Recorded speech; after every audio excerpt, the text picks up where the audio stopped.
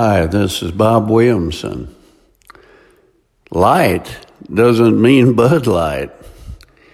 I'm happy to report we made it back from the Bahamas in good shape. We caught a boatload of fish and had more fun and laughs than a barrel of monkeys. Much to the chagrin of my highly competitive fishing partner, as luck would have it, yesterday morning I caught the largest wahoo of the trip. He could not let it rest, and when he caught his second small fish, he immediately started bragging about having caught the most. Both were significantly smaller than mine, and I told him I caught wahoo, and his were so small they should be called wahs. He got two, and that constituted a wah-wah. His comeback was not fit for print. My other friend caught the largest yellow-eye snapper when we began fishing for snapper.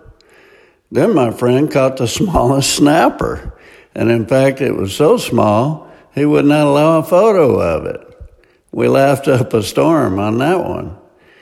We headed home late yesterday and made it just fine. When we arrived, I saw one of my neighbors walking his dog, and he saw us cleaning up my boat and filleting the fish. He asked how we did. I told him great. He's a chef and owns a seafood restaurant in Jupiter and volunteered to cook for us one night. I gave him the thumbs up, and I'm already licking my chops. I say all this to make the point that it is wonderful having good friends. I did not have a single friend until I was 24 years old. I was lonely, had no one to share my good times or bad. The Bible encourages to have friends and even suggests how to make them. It states that in order to have friends, we must be friendly ourselves. I've moved 6 times in the last 2.5 years. When I arrive at a new place, I immediately try to find friends. Many of my neighbors tell me that they have never met the person living next door. My wife and I are hosting a party soon for the entire neighborhood in an effort to meet more friends, putting invitations in every mailbox in our neighborhood. I highly suggest you meet some folks at church and volunteer for something. My wife and I are going to an all-day meeting called The Journey at church this Saturday just to learn about all the programs and activities they have. We're sure to meet some new friends there. If you are a fisherman like me, look to people at the tackle store or the dock.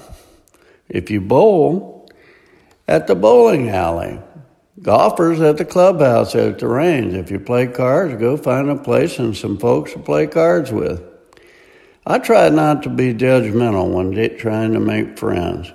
Hopefully the experience will be mutually beneficial in dealing with our own faults. It isn't always easy just to go up to someone and introduce yourself, but I urge you to try it. You'll not regret it. Most everyone I've introduced myself to is highly receptive. When you make friends, reach out to them. You may get tired of always being the one who initiates the call or plans the activities, but what the heck? It's better than sitting at home watching the one-eyed God television, bored, silly, and fuming at Democrats. God doesn't want you to be lonely. Ask Him to help you grow into the type of person who can be a good friend. Then take the initiative to reach out, and you'll discover many opportunities to develop godly relationships. Beware that you don't allow them to lead you astray.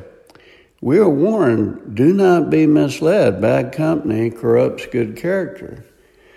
My fishing buddy, for example, is an atheist, and he drinks quite a bit, but he doesn't lead me astray. I try to lead him to the light, and that isn't a Bud Light. But I'm strong enough in my faith to stand my ground. Job 2:11, when Job's 3 friends, Eliphaz the Temanite, Bildad the Shuhite, And Zophar the Naamathite heard about all the troubles that had come upon him. They set out from their homes and met together by agreement to go and sympathize with him and comfort him. This is Bob Williamson. Thanks for listening.